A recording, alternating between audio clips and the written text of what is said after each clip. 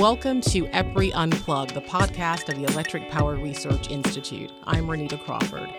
In this conversation, we're discussing advanced nuclear technologies, what innovations fall into this category, and the roles they could eventually play in power generation.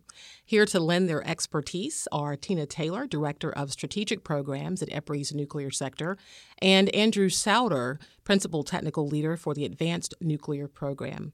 Tina and Andrew are leading advanced nuclear research projects at EPRI and have several decades of nuclear industry experience between them.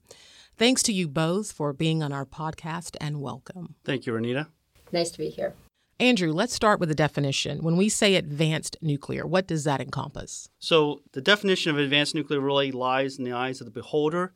But from my perspective, I tend to look at this as a technology that's currently not operating today or not available today to purchase.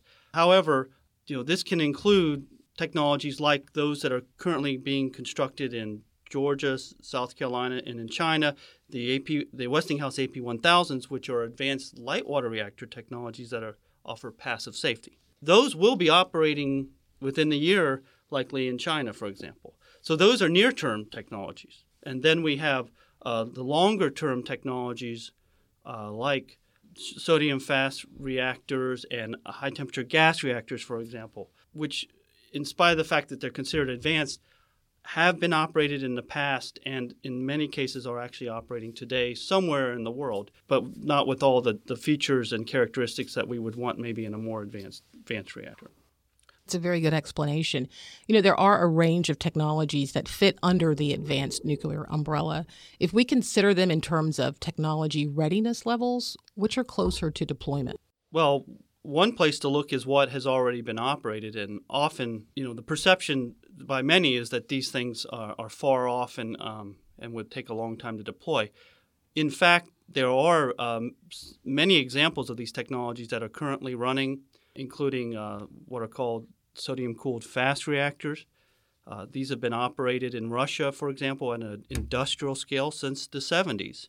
And then gas reactors have been operated at a commercial scale and are operating in the UK and originally in France. So I think if you look to what has already been, the past is prologue, what has already been operated, these are probably the ones that are maybe a little bit more commercial, and there's more advanced versions of these that are being developed. Well, Tina, I want to pull you into the conversation. Now, let's talk a little bit about SMRs. Where do they fit in? Well, SMRs are considered by some to be in this category of advanced reactors and considered by others to be closer to the category of existing reactors. There was a big milestone earlier this month when NuScale submitted their design certification to the NRC for their small modular reactor design. Many are viewing this as like a bridging technology between the current light water reactors and the future advanced reactors. So the SMRs will add to the portfolio of options that nuclear operators have to choose from and will actually set the stage for the development of these advanced reactors by moving to this manufactured approach to building power plants. So many of the advanced reactors that Andrew was mentioning are currently planning to make use of this smaller modular factory-built approach as well. Obviously, R&D is extremely important. What space are we currently in right now? Well, there's a lot of R&D going on by different types of entities in this space. So there's 40-plus commercial companies who are developing various designs, various combinations of fuels and cooling choices for these reactors.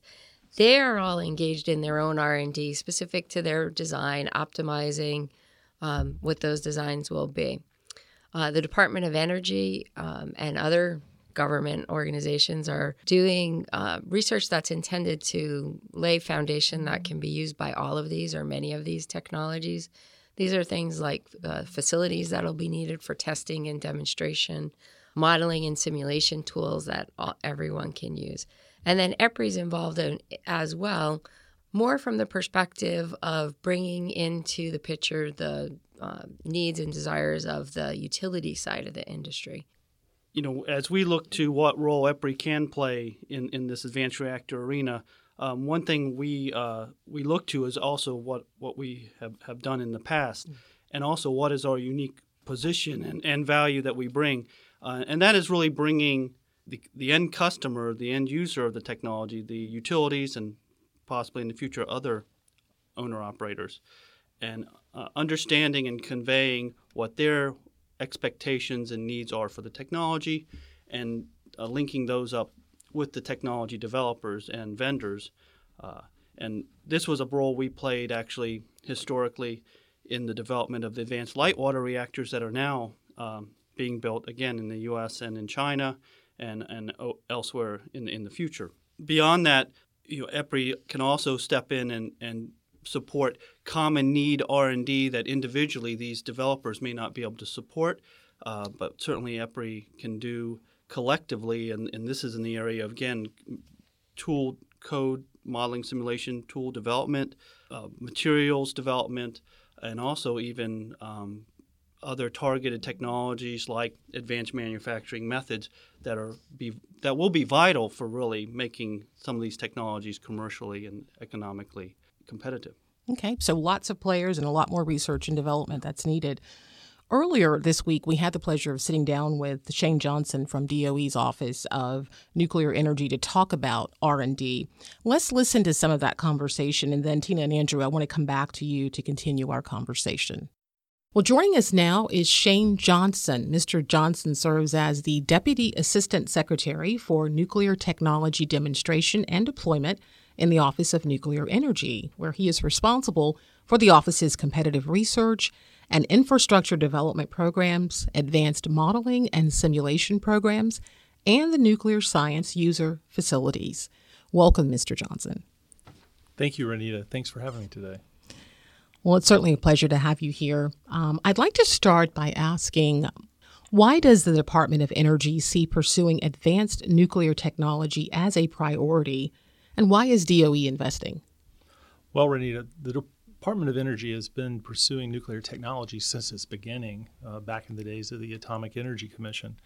The advanced nuclear technologies that we are currently supporting are just a continuation of the evolution and the development of nuclear energy technologies in this country. As you know, the commercial nuclear power plants that are in operation across our country today are based on light water reactor technology.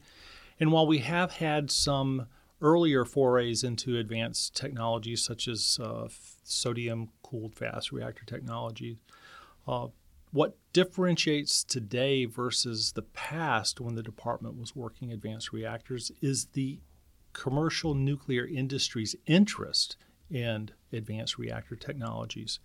Today, there are several companies who are all independently pursuing these advanced technologies, independent of anything the department is doing. So we see ourselves in a different role today. That is, in the past, the Department of Energy actually was doing the pull on the technology and trying to get the industry to come behind us and pick up the technology for eventual deployment for commercial purposes. Today, it's a little different. We've got the private sector stepping forward with different ideas on advanced reactors, and they're simply asking the department, can you help us?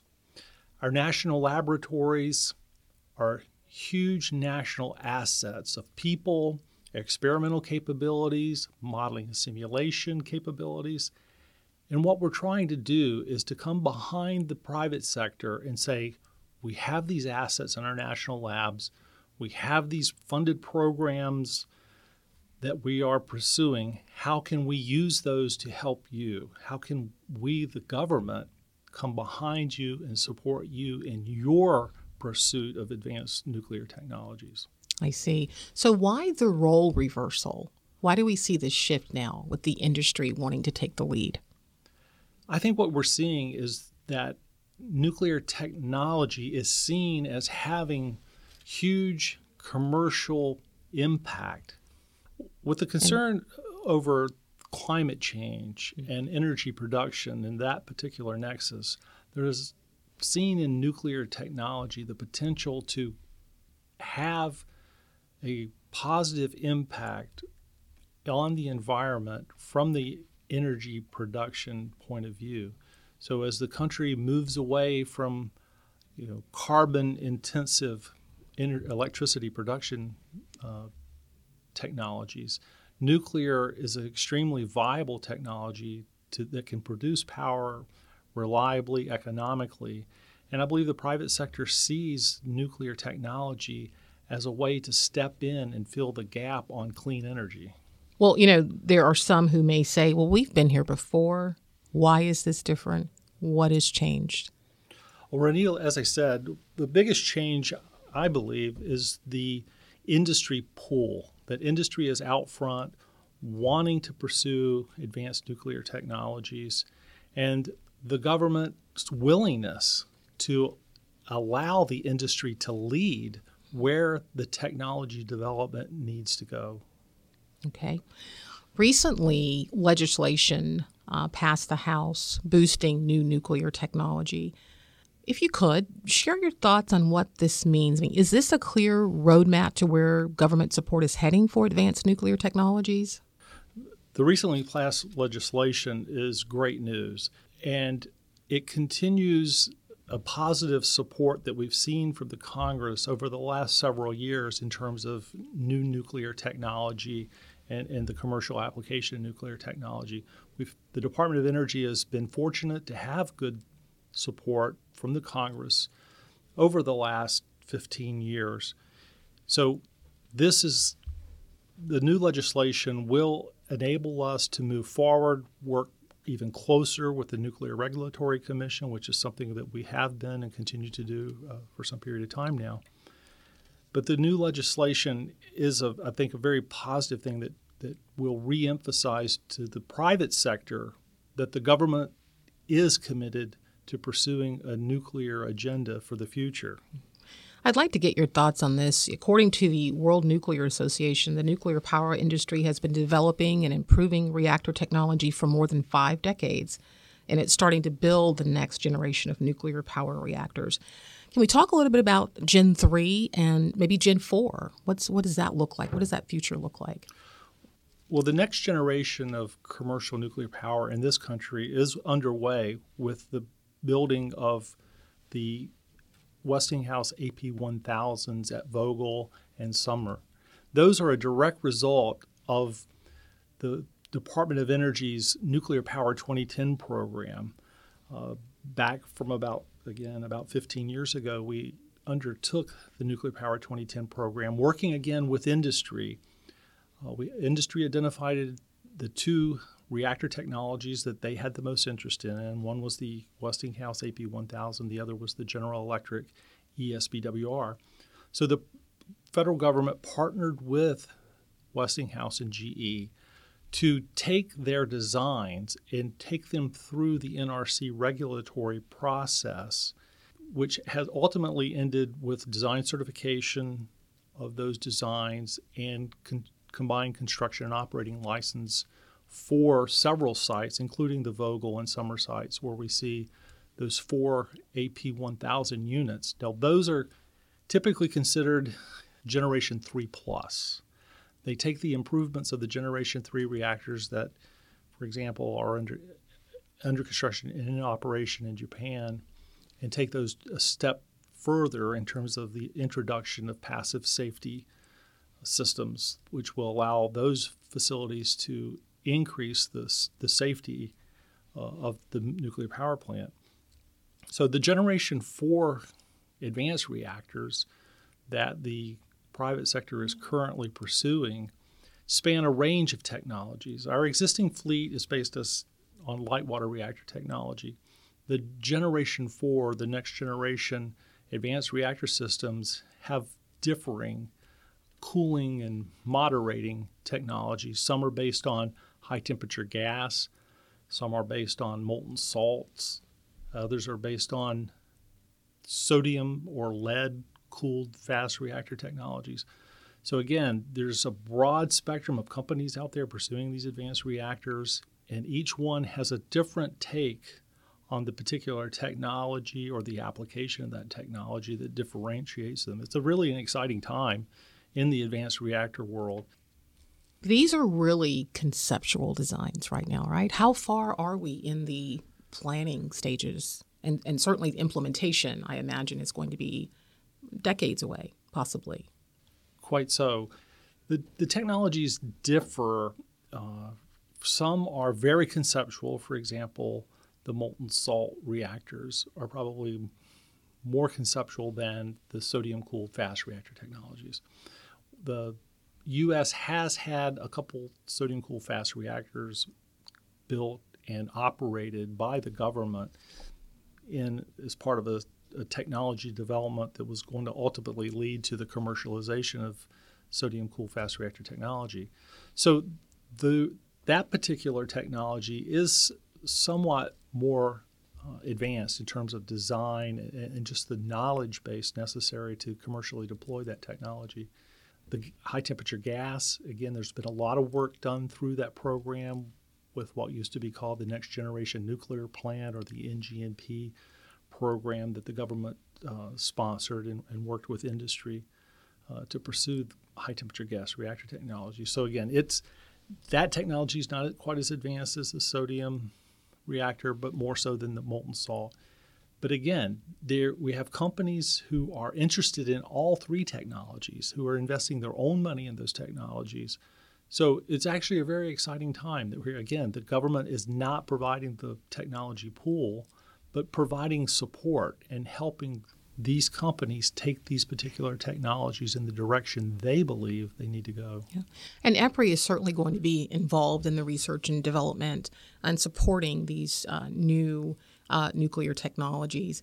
I guess if you had to sum it up, the future of advanced nuclear in the U.S., what would you say? It looks very promising. Okay. Well, thank you so much, Mr. Johnston, for joining us. Thank you.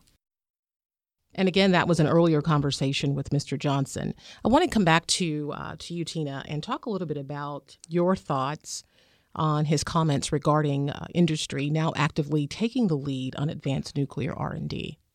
Yes. Well, we have been working closely with DOE in this space over the last year. In fact, earlier this week, we co-hosted a workshop with them diving into the modeling and simulation needs that these companies will have. So I completely agree with Shane's comments about industry kind of taking a pull approach on this right now, or a push approach. I'm not sure which one he said. So when we think of industry, I'm going to divide that into kind of two groups. So the first group being these reactor design companies. Very, very vibrant community. It's a fun place to be involved in conversations with these people.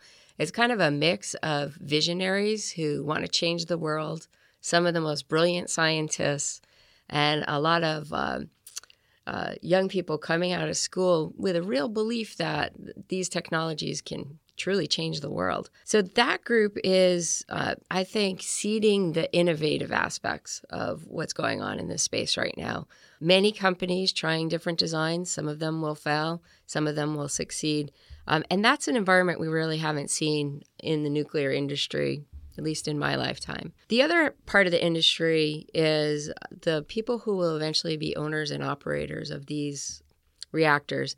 And I would say in the past, they have largely viewed this as far off in the future and, something a little bit over their horizon maybe. But in the last couple of years, we've seen many of the traditional utilities and some utilities who currently don't operate nuclear coming to the table with us to find out about these technologies, to find what they can do to seed the innovation, and to work alongside the development of these approaches so that the eventual designs and plants will be something that they can own and operate and look to those advantages. So it's a great time with the intersection of these two groups of people who can really make something happen. One example of all of these entities coming together would be an effort that the DOE has sponsored to fund further development of two technologies in conjunction with utilities and EPRI.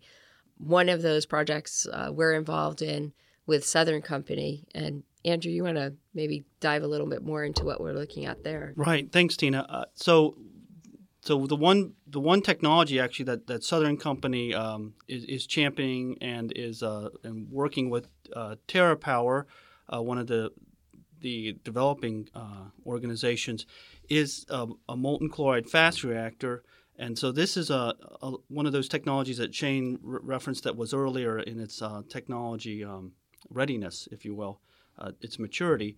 And so really Southern Company is taking the lead in terms of thinking outside the box and really kind of swinging for the stands, if you will, with this what could be a disruptive technology. And the reason is because of some of the compelling features that come with this new concept, which actually is based on an old technology from the 1960s that was demonstrated. And this is where the fuel, instead of being solid in most reactors, and that's how you want it to stay, is actually dissolved in the coolant and circulates throughout the reactor. And that may sound disastrous and far-fetched. There actually are many benefits, and in fact, especially in terms of safety, in terms of the way the reactor operates. At low pressures, and inherently having the fuel dissolved means you can also remove it from the reactor quickly and safely to cool it and keep it from going critical when you don't want it to go critical. So that's one example where Southern Company has really stepped into the forefront to actually lead one of these projects rather than leaving it just to a developer to go it alone. This is really exciting technology, exciting research. What do you think will be the key to seeing more of these advanced technologies deployed and adopted? Yeah, that's one of the pitfalls of really neat whiz-bang things for the future is there can be a lot of design that is elegant in its own regard, but it won't matter at all unless it's actually used. I think I mentioned earlier that the industry currently has a really good portfolio of options with the advanced reactor designs that already exist. With light water technologies, we have large reactors, we'll have small reactors with the advent of SMRs. We have PWRs and BWRs, all of which could be built if a utility decided to. So for anything to make a breakthrough, it's going to have some significant advantages over the current technologies. Many of the designs that people are talking about today seem to have some of those advantages. Some of the designs can operate at low pressures, which would mean a drastic change in the amount of material you have to put into the plant. There's some inherent safety features that could remove systems that we currently have in the plant. And some could operate at very high temperatures, which would be valuable if we want to integrate nuclear plants closely with other processes. And I know, Andrew, you've been thinking a lot about that and about flexibility. One of the rules or thoughts about these new technologies is that they're not your grandfather's nuclear plant, and they're going to need to compete in new markets in new ways. One of the ways that these new technologies can really play a new role moving forward is in terms of how they're operated, they're deployed, and what products they can produce other than possibly electricity, which will allow them to play a greater role in future markets. They have new competition. So the technology is going to have to offer something that's compelling to a utility or other customer to take a risk on them. As Tina mentioned, by operating at lower pressures, for example, and higher temperatures, you get both a safety benefit as well as you get greater access to new markets and higher efficiencies. Things that traditionally fossil can outcompete nuclear on in terms of going to higher temperatures. So a lot of different options and different paths to get there. Tina, is this really going to happen? I believe it is. I can't predict exactly which one or more of these technologies will come to commercial fruition, but it's really exciting to see so many different people starting different approaches to tackling this problem. And there's certainly a great combination of the will of many types of entities right now. The technologies are receiving, good congressional support in the U.S., international support from many governments. You heard the DOE is heavily engaged in this, and we see industry coming to the table. So I really do think we're going to see some of these operating. Yeah, and to go further, When I'm asked this question, I usually put it this way: it's no longer a question of if; it's more of when and by whom.